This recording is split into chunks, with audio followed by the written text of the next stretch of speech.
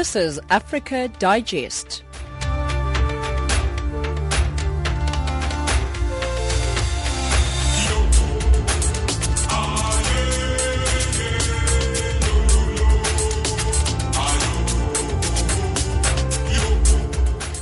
$1700 Central African Time. Good evening. Welcome to Africa Digest. This is Channel Africa, the voice of the African Renaissance.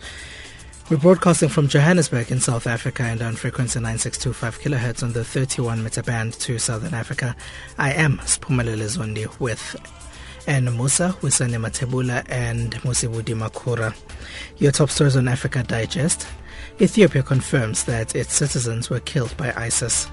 South Africa continues to minimize diplomatic fallout following xenophobic attacks.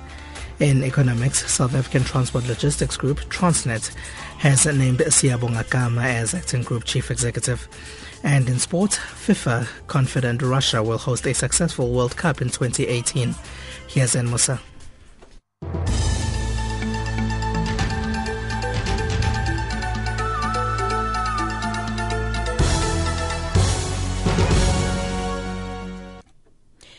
A very good afternoon to you. Ethiopia has confirmed that 30 of its nationals were killed by Islamic State fighters in Libya. A video purportedly made by Islamic State and posted on social media sites appears to show militants shooting and beheading about 30 Ethiopian Christians in Libya. Militants professing loyalty to Islamic State have claimed several attacks on foreigners in Libya this year, including an assault on a hotel in Tripoli and the beheading of 21 Egyptian Christians in February. Health authorities in Nigeria have ruled out Ebola as the cause of death of about 18 people in Nigeria's southwest Ondo state, just 6 months after the country was declared Ebola-free. The deaths has been attributed to probable pesticide poisoning. Those who died suffered from blurred vision and headaches and then lost consciousness before dying within 24 hours. Ben Shimang, Assistant News Director at the Voice of Nigeria, says a total of 23 people were affected. Yes, last week there was this sudden death some youths had. Up to 23 people were affected and 18 at the end died. And so it was a thing of concern to the Nigerian government and the WHO. Then the National Center for Disease Control in Nigeria, they all went out to see what was happening in case it would turn out to be Ebola. But as we are told today, it's not Ebola. South Africa's President Jacob Zuma has conceded that government has failed to rid South Africa of its violent culture. He was speaking at a media briefing in Johannesburg on attacks on foreign nationals. The president says after 1994, the ANC forgot they had been using violence to overcome apartheid. South Africa had a system called apartheid, which was very violent. For it to be defeated, we had to be violent as well. That culture was not addressed after 1994. We did not sit back and say, our people, we come from this particular period. That time has come to an end. We are beginning a new one. We took things for granted. We did not even explain to people what had it taken for us to reach 1994. So that people understand we came from a very ugly past, which we must put behind us. The Red Cross has asked for more refugee camps to be established in and around South Africa's coastal city of Durban. KwaZulu-Natal disaster manager of the South Africa Red Cross Society, Cyril Vezi, says the number of foreigners displaced by xenophobic violence pouring into makeshift shelters is growing at a rapid pace. The current situation is we are having a large number of people that are here, and people are still coming in almost every day. So currently we're sitting at about 2,500 refugees that are on site. We are assisting them with whatever requirements that they require, but we are assigning to, especially into provision of food. The government of Lesotho has meanwhile commended South Africa for condemning the victimization of foreign nationals in xenophobic attacks and for additional measures that are being put in place to protect lives and property. Tunisian political parties and unions have criticized a security law draft, saying it could harm freedom of expression and other rights in the country. Prime Minister Habib Issad last week sent Parliament a new bill said to be aimed at protecting the police and armed forces. It follows an attack last month by Islamist militants on Tunisia's Bardo Museum, in which 21 foreign tourists were killed. The draft law sets out 5 years in prison for insulting the morale of the security forces and 2 years for anyone who publishes information on operations. Channel Africa supports hashtag say no to xenophobia and hashtag we are one. That's the news headlines at 5:30 Central African Time. Africa Digest.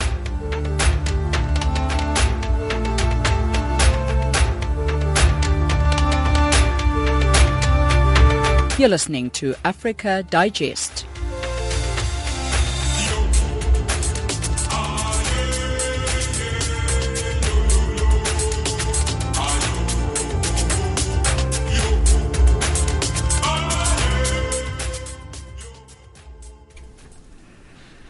Thank you very much, Anne. Now, the Ethiopian government has confirmed that the people who were beheaded in Libya by the ISIS terrorists in a recently released video are indeed Ethiopian. The government is condemning the heinous act, terming it as inhuman. Coletta Wanjohi reports. Shock, anger and grief has engulfed citizens in Ethiopia as they continue to digest the reality of the beheading and killing of their fellow citizens in Libya. A recent video released by the ISIS militant group shows them shooting and beheading Ethiopians in Libya. The Islamic State of Iraq and Syria, ISIS, has emerged from radical jihadists in Iraq who fought under the banner of Al-Qaeda in Iraq. Their goal since being formed in 2004 is to create a hardliner Islamic State crossing over the borders of Syria and Iraq. However, over the recent months, it has turned to be a militant group that has targeted and killed innocent civilians. Dawit Dires is a taxi driver in Addis Ababa. When the beheading news broke out, that was the first time he heard about this ISIS militant group. He says he cannot believe what happened because in Ethiopia there is no religious discrimination. When hearing it's bad, but in our country, a Muslim and a Christian like in brothers. All of them, it's brothers, looking sister and brothers. Even some of it's married in the holiday. Everything, we are eating together. The government of Ethiopia now confirms that indeed some of the victims in the propaganda video of the ISIS militants are Ethiopians. Redwan Hussein, the communication minister for Ethiopia, says that the Ethiopian government condemns this heinous act by the terrorist group. Now the photos of the victims is now becoming clear, and some of them have been identified by their families. So it's confirmed that among the victims were actually Ethiopians, and what remains is how many of them were actually Ethiopians and what was the actual number, because some of the medias reported as it was 28, some of them reported as 16. It doesn't matter the number, but the act is actually offense and it's downright egregious. Minister Redwan says that the Ethiopian government also is working on ascertaining what exactly the Ethiopian nationals were doing in Libya and how they traveled there. For the government to take actions, we still need to verify some of the issues as to how these Ethiopians were found there, which routes they followed. Ethiopia says that it has no way to retaliate against the acts of the ISIS militants because they are not only based in Libya alone, but seem to be widespread in different parts of the world. All the Ethiopian government is calling for now is more concerted efforts between African countries and the international community to defeat the growing extremism and terrorism being seen through other associated groups like Al-Shabaab and Boko Haram. Coletta Wanjohi for Channel Africa Radio in Ethiopia's capital, Addis Ababa. Suspected Boko Haram fighters have killed at least 8 people over the weekend in attacks on 2 villages in northern Cameroon. The military says it has deployed troops to the porous border villages with Nigeria. The last time Cameroon witnessed such a major attack since the Central African nation joined Nigeria and Chad in an offensive against Boko Haram was 3 months ago. Channel Africa's Moki Kinzaka. Usmaila Alaje, resident of Bia village, 10 kilometers from Cameroon's northern border with Nigeria, told Channel Africa in a telephone interview that hundreds of the assailants came to their village shooting indiscriminately, looting and burning houses.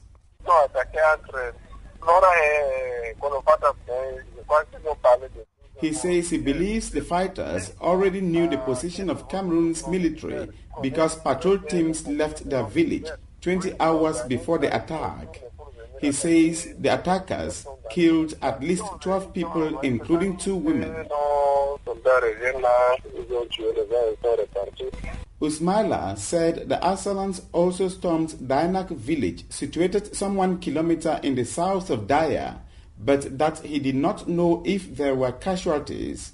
Both localities are situated between the Cameroonian border towns of Mora and Fotokol, where Boko Haram has attacked on many occasions. A soldier who requested anonymity said some people in the 2 villages have been traumatized by Boko Haram militants to a point where they are afraid of reporting suspects and strangers in their villages. Colonel Jacob Koji, who heads Cameroon troops fighting Boko Haram, said some more troops have been deployed and some arrests made. Les adeptes de la secte Boko Haram ont attaqué le flanc comme à l'accoutumée, ils ont utilisé. He says the locality was attacked by heavily armed men from Nigeria who wanted to seize cattle from ranchers. He says the military was immediately deployed and some of the cattle was recovered. Cameroon's defense minister, Edgar Aleme Bengo, has called for vigilance and exhorted the population to report suspects in the border villages. Nous avons encore des prises d'otages. Nous avons encore malheureusement des incursions armées. He says Boko Haram has not yet been defeated because many of their fighters continue to attack Cameroon for supplies. He says the attacks have been on a small scale because the group is being defeated. Pour ne pas tirer de long en large, Boko Haram est considérablement affaibli. Last week, Cameroon reported that Boko Haram had resorted to kidnapping people in hard-to-access areas near the border with Nigeria. But calls by some lawmakers on President Paul Biya to declare a state of emergency in the affected areas were rejected. The last time the militants launched such an attack on Cameroon with more than 100 fighters was about 3 months ago, when some 300 of its fighters attacked a military base in the northeast town of Fotokol, leaving 500 dead. Cameroon, Nigeria and Chad are involved in a 3-nation offensive against the insurgents. Reporting for Channel Africa, this is Moki Kinzeka in Yaoundé. Across the globe, every second, there's always a breaking story. Koltanjoy for Channel Africa Radio in Ethiopia's capital, Addis Ababa. For Channel Africa, I'm Lilian Strobach reporting from the ICC in The Hague. Reporting for Channel Africa, I am Hilda Kekeloa in Zambia. Our cutting-edge and hard-hitting journalism leaves no stone unturned, giving you the whole picture every time. George Muhango, Channel Africa, Blantyre. This is Lansana Fofana reporting for Channel Africa from Freetown. Reporting for Channel Africa in Harare, Zimbabwe, this is Simon Muchemwa. Reporting for Channel Africa, this is Moki Kinzeka in Yaoundé. From an African perspective, listen to Channel Africa in English, Kiswahili, French, Silozi, Portuguese, and Chinyanja, informing the world about Africa. Ntakwana Ngatani in Mohalizuk, Lesotho. Reporting for Channel Africa, Mwaigi Konyo in Nairobi. Join us every day and know what is happening around you. Channel Africa, the voice of the African Renaissance. The South African Embassy in the Democratic Republic of Congo has said investigations are underway for the South African government to find out how many foreigners, including Congolese, have been killed in South Africa and why. At a press conference in Kinshasa, Ambassador Joseph Mashimbe explained that there are so many Congolese who live and work in South Africa, but not all of them have been affected. As Jean-Noel Bamwenze reports from Kinshasa, the statement has come after the ambassador of the DRC in South Africa, Ben Mboko, told a radio broadcasting in the Congolese capital city that at least 3 Congolese citizens have been killed during the attacks against foreigners. The Embassy of South Africa here in Kinshasa has emphasized that the attacks that have targeted foreigners in South Africa these last days were not caused by any government. The Ambassador of South Africa told the journalist on weekend that investigations are underway for the South African government to find out how many foreigners, including Congolese, have been killed and what was the reason. Ambassador Joseph Mashimbe's statement has followed the one of the ambassador of DRC in South Africa, Ben Mboko, who told the radio broadcasting here that at least 3 Congolese citizens have been killed.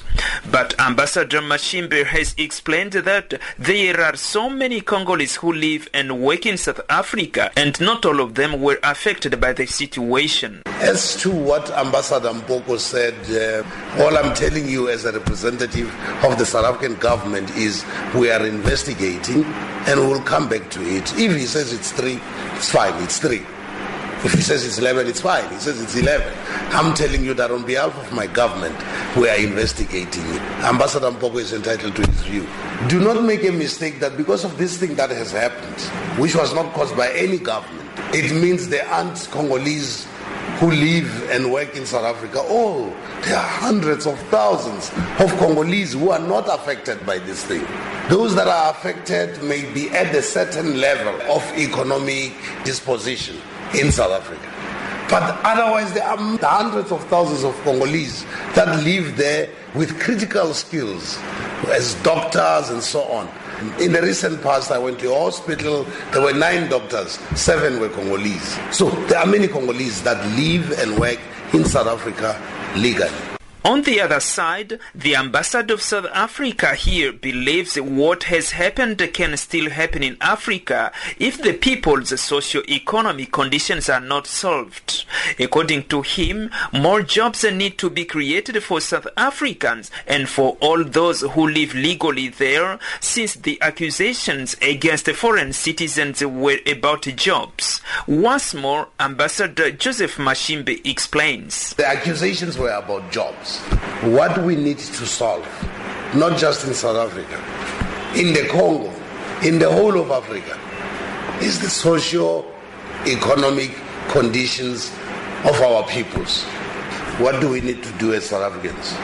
Create jobs for South Africans and for all those who legally wish to live in South Africa. Measures are being taken.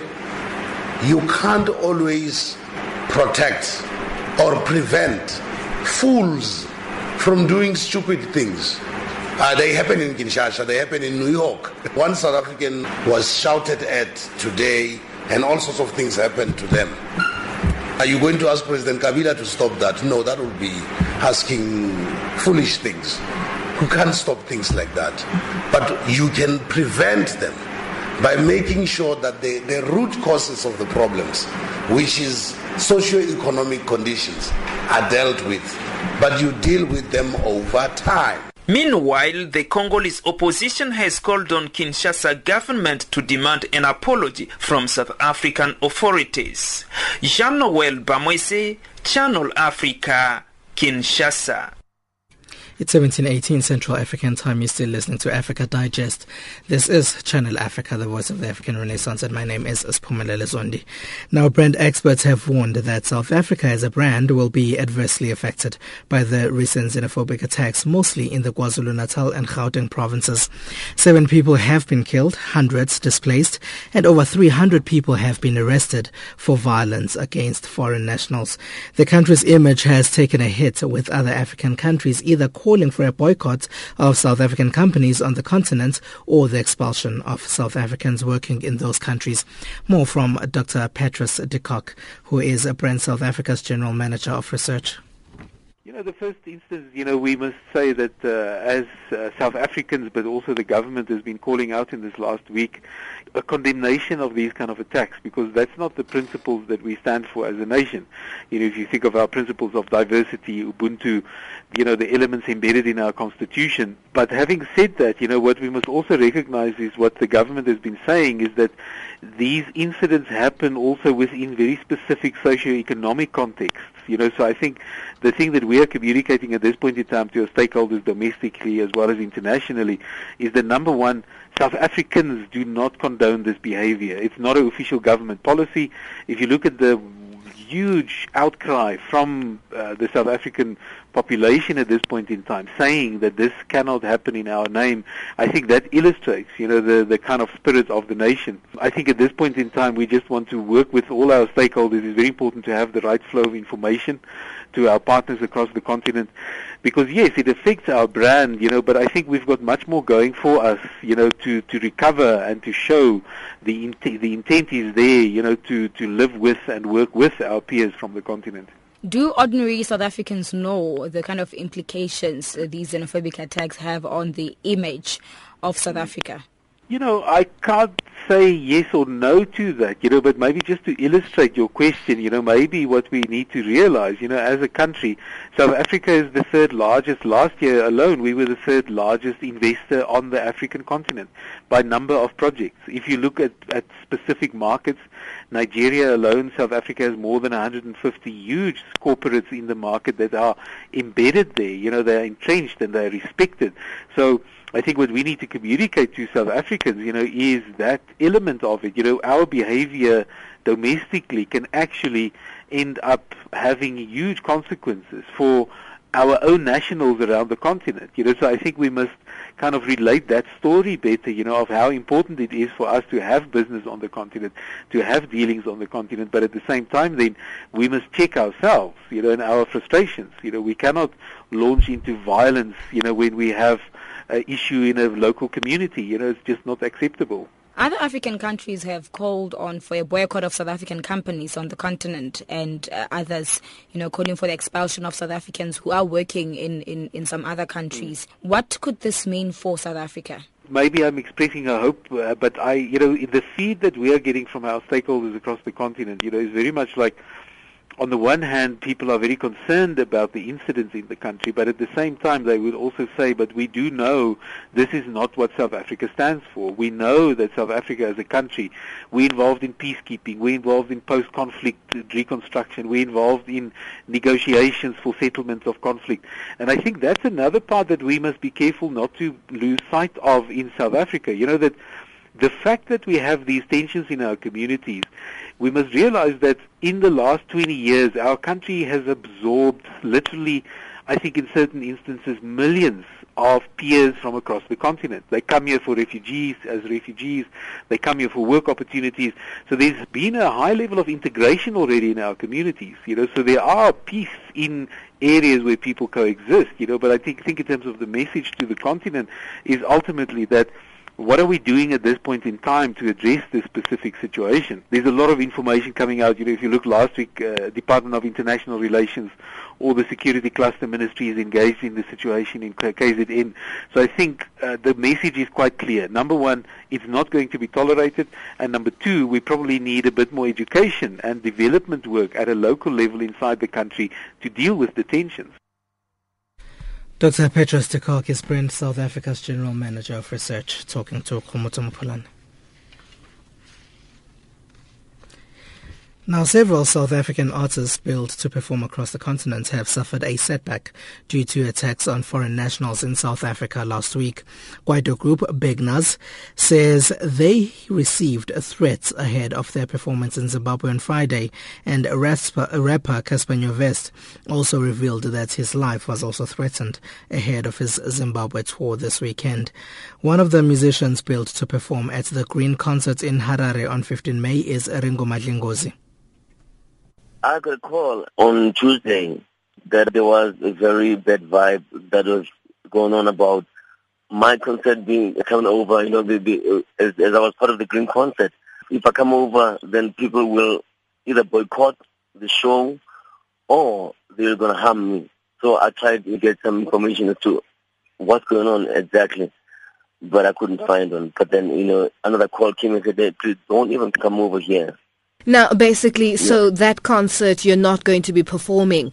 And what does this mean for the promoters and the people who've been organizing the concert and for yourself as a South African artist? The grip of xenophobia in South Africa, it seems to be spreading to the rest of the continent compared to the last time in 2008. It is unfortunate that there are a group of people who are misinformed and really going around messing up the name of South Africa and the people of South Africa, because I believe that the majority of people, they just don't understand what's going on, and actually people believe that this is fundamentally wrong, because not only now that people understand that people from other countries like Ghana nationals in South Africa, they are important and they add the biggest value, that create our economy what it is today. And, yes, for sure, we understand that we are disappointing the many fans that would love us to be over there, but then at the same time, there is a question of our safety. Yes, we lose money and we definitely make other people very angry, but that is the situation we have at hand at the moment. Now, Ringo, what is your message to the continent about these attacks on foreign nationals in South Africa? And now the fact that it's also filtering through to countries where a lot of the foreigners in South Africa come from, it clearly is escalating. And unless our leaders do something and there's a solution to this problem, what is your message as Ringo Madlingozi, the artist? It is a very sad situation, and I know that the people are angry, and there's one thing that I understand, and I know that South Africans are very loving people, and this unfortunately seriously caused a lot of rift between us and the rest of African countries and the world over. And I know that it will take time for it to heal. This is sickness, and it needs us as Africans to get together and unite and fight it, just like we get together and fight all the other diseases we have in Africa. A possibility of a song coming up? Well, we did get together and do a song, and we're still working on it. And today and then tomorrow and on Wednesday we'll be having a song out. We got together some artists to really put this energy and really report to the world that we are not in favor of what's going on. Basically, this is fundamentally wrong. Just to mention a few of the artists that you are working with on this song that will be out on Wednesday. We did get together. There are artists like Jackie also get in there, and myself, Eugene also from Trumpets and all that, with the Trumpets voice and everything. Or there are other, artists that are like coming, because the main thing, like today, we'll be having a lot of artists coming in, because it was, we called this and artists were still all around the place, but then today and then tomorrow, we'll have the biggest number of people coming in to work. And I wish that in the coming future we'll have not only South African artists, but some artists coming from other countries where we come together and drum this work, because we have artists that are coming from other countries that we work with in our everyday lives here, and they also know that this is fundamentally wrong, and it's not only they know that there are a lot of other people who are coming from other countries who we work, like hand in glove, and we work together as brothers and sisters. This is just a targeting manner of people who are misinformed who are doing these things and missing our country now, South Africa. That is South African musician Ringo Madlingozi on the line chatting to Lulu Gabu.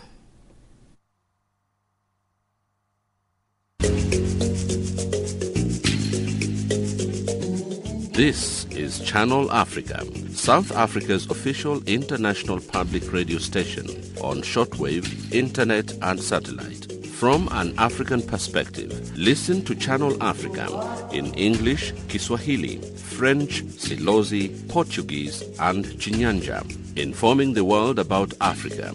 Channel Africa, the voice of the African Renaissance. And here's Zen Musa with the news headlines.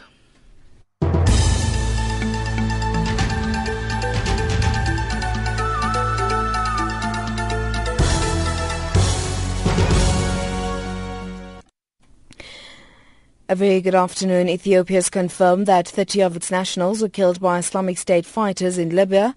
Health authorities in Nigeria have ruled out Ebola as the cause of death of about 18 people in Nigeria's southwestern Ondo state, just months after the country was declared Ebola-free. And Tunisian political parties and unions have criticized the security law draft, saying it could harm freedom of expression and other rights in the country. Those are the stories making headlines. Africa Digest.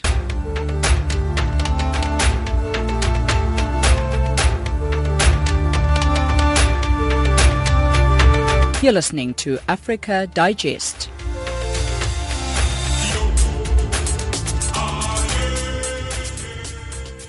$17:30 Central African Time. You still listen to Africa Digest. It's Channel Africa, the voice of the African Renaissance, and my name is Siphumelele Zondi. Thank you for staying with us. Now, the recent appointment of Acting Chief Executive Brian Molefe to lead South Africa's embattled power utility, Eskom, is an attempt by government to deal with 8 successive days of power cuts and to also prevent a collapse of the grid. Eskom has been load shedding since October, and this has intensified in the last 8 days as its fleet of power stations couldn't meet the demand. The South African government hopes Molefe will optimize the skills at Eskom in much the same way he turned around the Public Investment Corporation when he was leading it between 2003 and 2010. To talk more about this, we're joined on the line by Davi Ruud, who is a chief economist at the economic consultancy firm Econometrics. Hello, Davi. Welcome to Channel Africa. And good afternoon to you. Thank you very much for the invite. Now, Davi, if you can just tell us who Brian Molefe is, how much do we know about him? Well, we know that he has been involved in a number of parastatals. You mentioned the PIC, the Public Investment Commissioners, and he's also currently involved in Transnet. And obviously he's an experienced administrator. I guess one could call him a businessman as well, although he has been mostly involved in parastatals, which is not really businesses. It's organizations belonging to the state. But I guess one can call him quite an experienced individual, and I think that he will bring a lot of experience and leadership to Eskom as well. My concerns are, however, is that he's still in an acting position. The current CEO, the leadership of Eskom, the 4 top guys at Eskom, have been suspended for some time. They are supposed to come back into a thing of time or so, and that creates that's the question: what is going to happen now? Who is actually going to take over at Eskom? How much power do you think is then going to have in an acting position? That's a real problem. Maybe I should just make the comment that the electricity or the lack of electricity in South Africa is really an economic crisis. I have calculated that the cost of the South African economy is running into hundreds of billions of rand. So we're talking about a national crisis. So this is a crisis.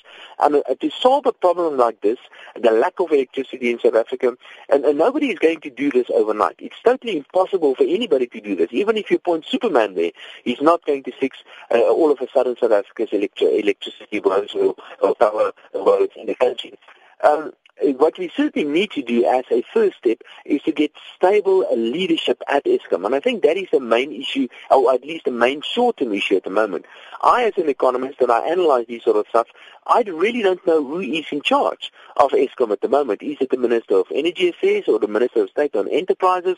Could it be the Deputy President, or could it be then the so-called war room that has just been created? Or will it be Mr. Molefe now? We just don't know. And as a first step, certainly, it must be to stabilize the leadership at Eskom. And the step of making the appointment or the acting appointment of Mr. Molefe now is just not good enough. And we need much more to stabilize the leadership at Eskom.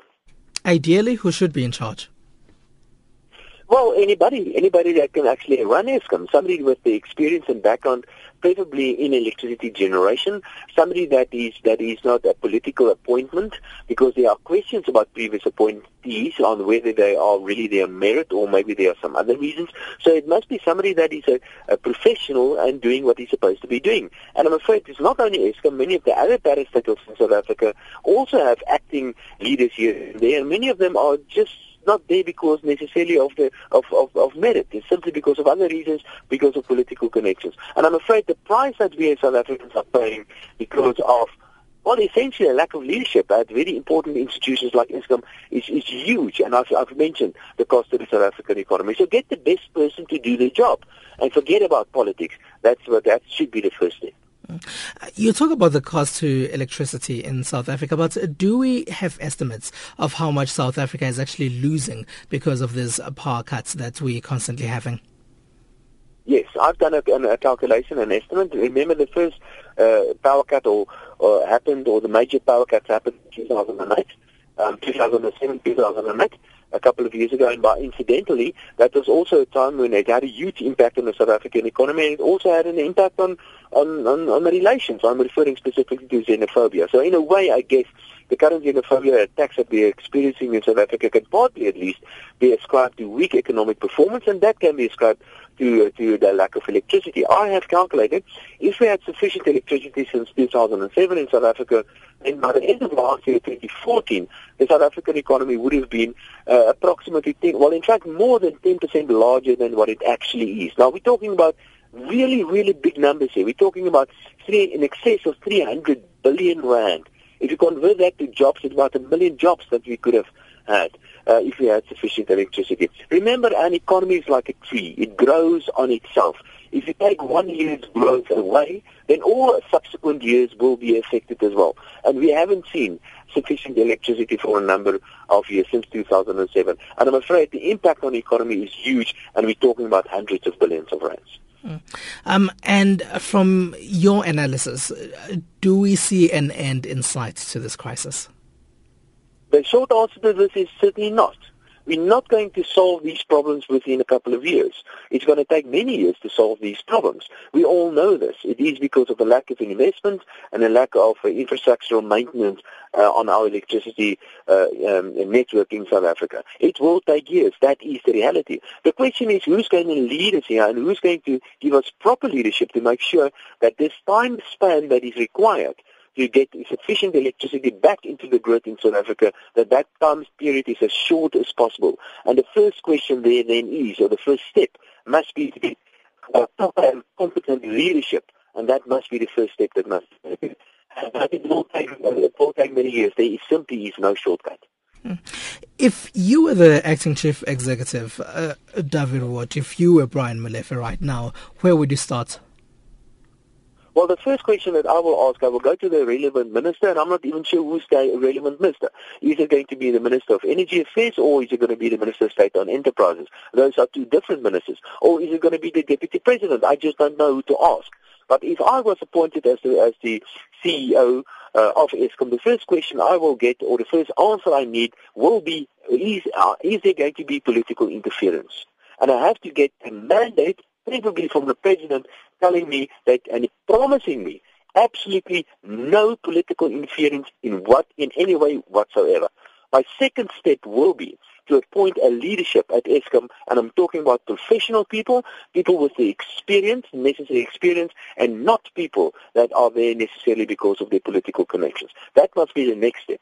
The third step will include things like, for example, breaking Eskom into smaller parts, the generation part, the distribution part, and the like, and then from there on we have to get private sector participation and the like. But as a first step, absolutely to make sure no more political interference and only appoint people on there.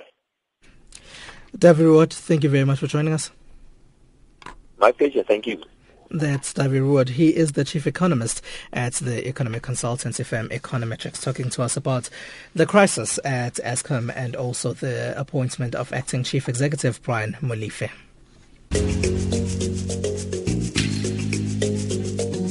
This is Channel Africa, South Africa's official international public radio station on shortwave, internet and satellite.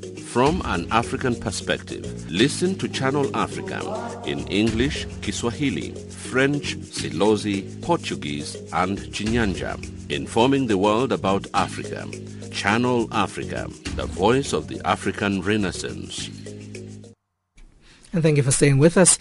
Now, the Worldwide Fund and European Union fish processors and traders is asking global players to act against illegal fishing.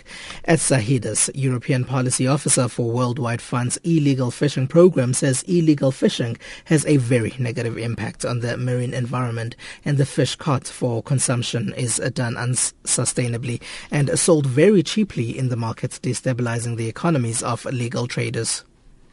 Yes, so basically illegal fishing is a great global problem. There are many fisheries that are not effectively controlled and which allows some vessels to operate without a license, to operate with fishing gear that is very destructive.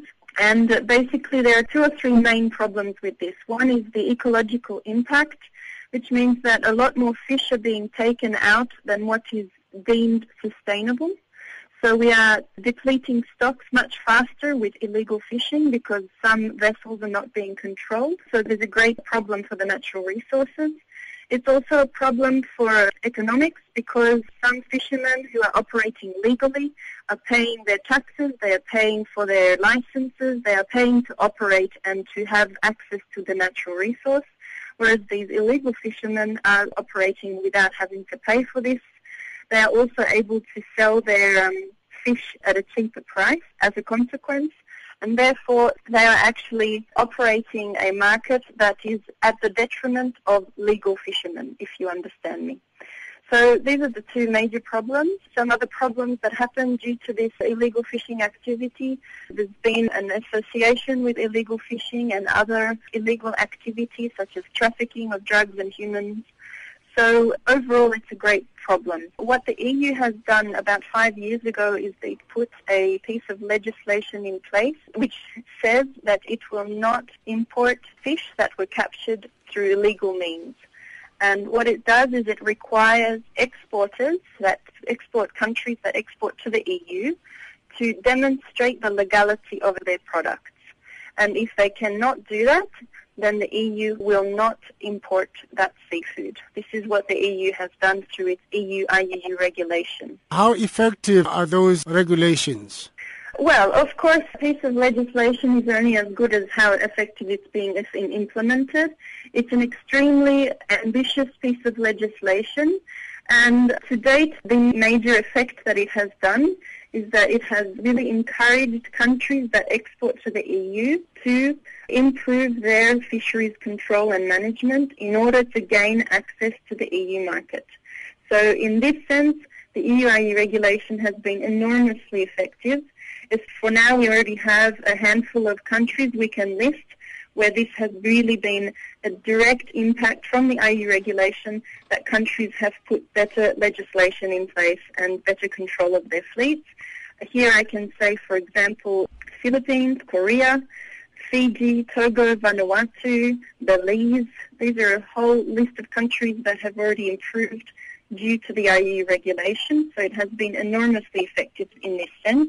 What does remain as a challenge for the EU is to have a effective harmonized implementation of the regulation across the EU, and here I mean border control of seafood products that enter the EU. So as we have 28 member states, some EU countries are better at border control and blocking the entry of IUU products than others, and this remains a challenge for the IUU regulation. Now, looking at the measures, as you mentioned, that have been put in place, how much of this illegal fish in turn becomes officially stamped as fish that is not illegal? This is very difficult to give you a figure on that, I'm sorry. I won't be able to answer that. I don't have figures on that. But it's actually what we're trying to ensure is that the trend is towards a decreasing amount of illegal fish, obviously, and an increasing amount of legal fish. This is really, I think, a long-term goal, and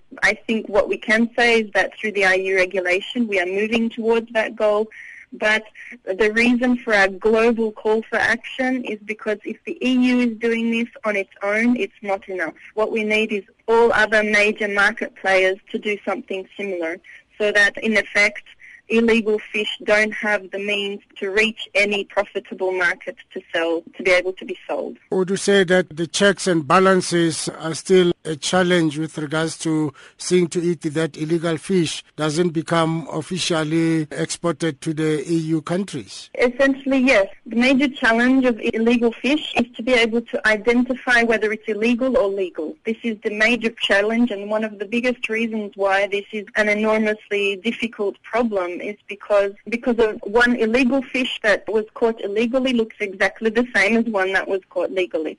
So the challenge is to identify whether it's one or the other, and this is what the EU regulation aims to do through the use of a catch certificate. So when the fish are arriving to the EU, they arrive with a catch certificate which states by the exporting country that those fish were caught through legal means. And this is the tool with which EU member states are in theory able to identify whether a batch of fish were caught legally or not, because first of all it needs to have a legal catch certificate coming in through with it, if this makes sense.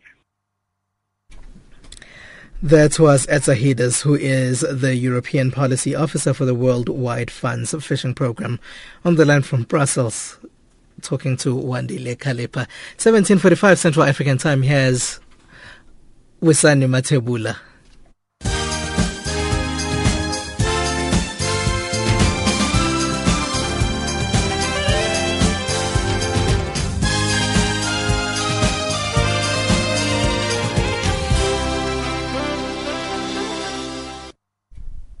Thanks, Pumelele. Ken May Resources has repatriated 62 South Africans working at its titanium mine in Mozambique after anti-immigrant attacks back home.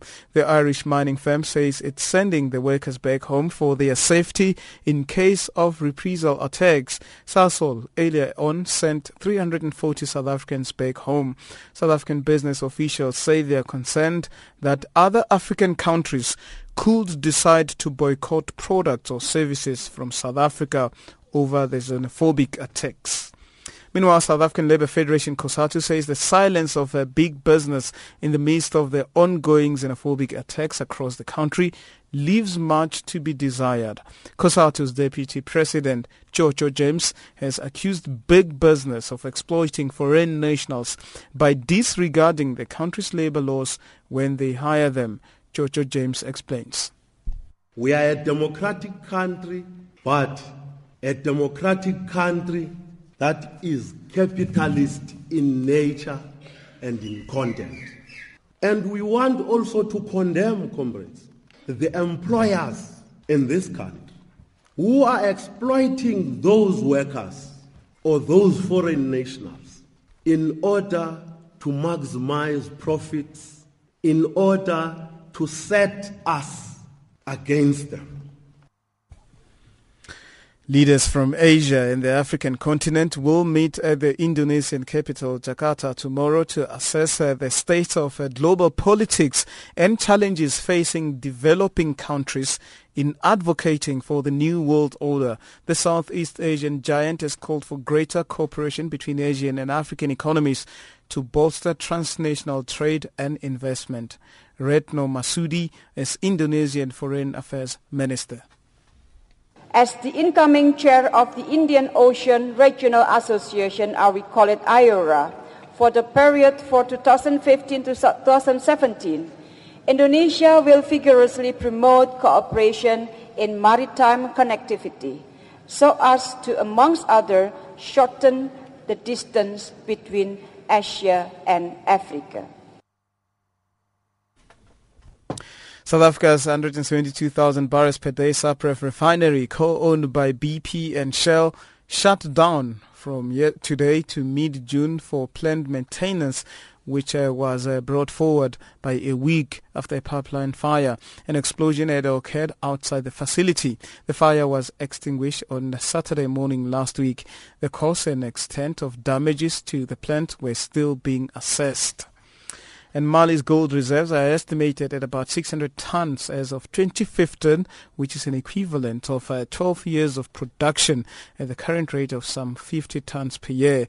Mali is Africa's third biggest gold producer behind South Africa and Ghana. The precious metal is Mali's top foreign exchange earner. 9 companies including Rand Gold Resources, Anglo Gold Ashanti, IM Gold and Resolute Mining operate in the country.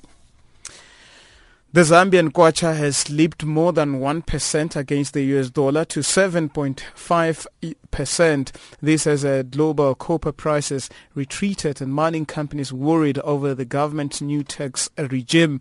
Zambia's cabinet set the country's royalty tax rate for open cast and underground mining at 9%, although the changes are yet to be approved by Parliament. Copper fell from recent 3 weeks highs. Financial indicators. The dollar 12.05 South African rands, 9.7 Botswana Pula and 7.34 Zambian kwacha. Also trading at 0.67 to the British pound and 0.94 against the euro. Gold is at $1,204. Platinum $1,164 a fine ounce. Brent crude oil $64.22 per barrel. Channel Africa supports hashtags Say No to Xenophobia and We Are One.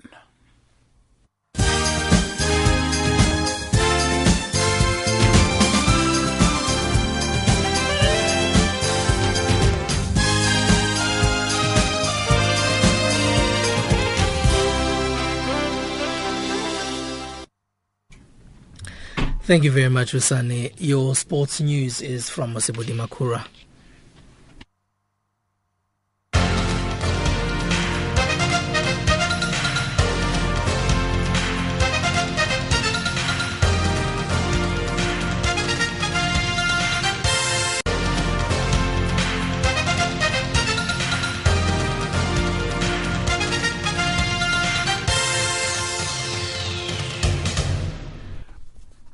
Good evening, sports fans, and starting off with football news. Nothing will stop Russia from hosting the best World Cup in the tournament's history in 2018, FIFA President Sepp Blatter says after his visit to one of the host venues, Sochi, earlier today. Blatter says the 2018 World Cup will be his 10th after more than 40 years working for soccer's world governing body, and he expects the finals to be a wonderful event. Blatter was also to hold a working visit this morning with Russian President Vladimir Putin, and says he would tell the Russian leader he was pleased with the progress the country was making on the World Cup. Sochi will be one of the 11 host cities where matches will take place at the World Cup, which runs from the 14th of June to the 15th of July. Salasu Yusuf, who will assist Super Eagles head coach Stephen Keshi, will also be in charge of Nigeria's home-based team. Keshi is expected to finally be announced as the country's coach on a new 2-year contract this week, and will also now work with the former Enyemba and Kanopilas coach Yusuf.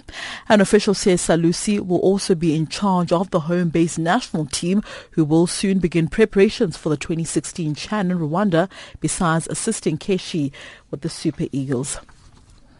Now to local football news. The race to claim the 2014-2015 South African Nedbank Cup top prize will climax this weekend when the last 4 clubs battle for a place in the final of the Nedbank Cup. Ajax Cape Town, SuperSport United, Vasco da Gama and Mamelodi Sundowns are all vying for a place in the final. Ajax Cape Town will once again play at home, hosting SuperSport United on Saturday night at the Athlone Stadium in Cape Town. And on Sunday, Vasco da Gama will travel to the city of Tshwane to play against Mamelodi Sundowns at the Lucas Moribe Stadium. Now to hockey news. The Kenya Hockey Union is curtailing controversy following the resignation of 4 top officials in an unclear circumstances. In the past 2 weeks, 4 officials have resigned citing personal reasons, but it is now emerging that the Kenya Hockey Union board is split after Kenya's trip to Uruguay was bungled. Channel Africa's Francis Mutegi brings us a story from Nairobi in Kenya. Reports indicate that the 4 officials resigned from the board over alleged mismanagement of the national team during the International Hockey Federation FIH World League 2 that also served as an Olympic qualifier in Montevideo, Uruguay. The officials are Davinda Barji, with the Secretary General, Pushbinder Singh Maan, who is the Treasurer, Kalpesh Solanki, who is the Assistant Treasurer, and Giri, who is the Assistant Matches and Fixtures Secretary. They quit their positions after KHU allegedly failed to come clear on what happened during the Uruguay tour, where Kenya failed to honor part of their fixtures after arriving late over bungled travel arrangements. It is also alleged that there have been match-fixing involvements in that whole mess. Players endured a long overlay in Sao Paulo, Brazil, where they were to connect a flight to Montevideo. And finally, Nigeria may not be able to defend the African Athletics Youth Championship title in Mauritius when hostilities are set to begin later this week following the dire straits financial position of the Athletics Federation of Nigeria. Channel Africa's Tony Ubani reports from Lagos in Nigeria. Team Nigeria won the medal edition in Warri 2 years ago with 13 gold, 10 silver and 12 gold medals, leaving Egypt, Kenya and Ethiopia to struggle for the second, third and fourth positions respectively.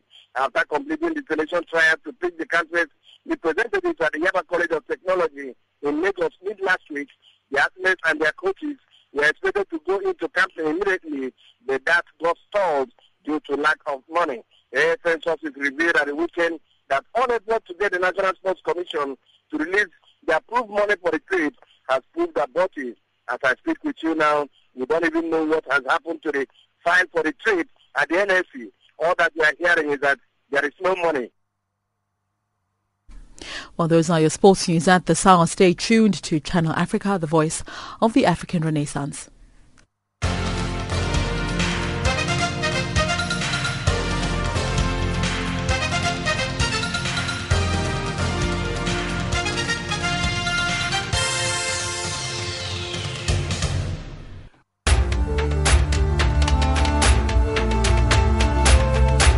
This is Africa Digest.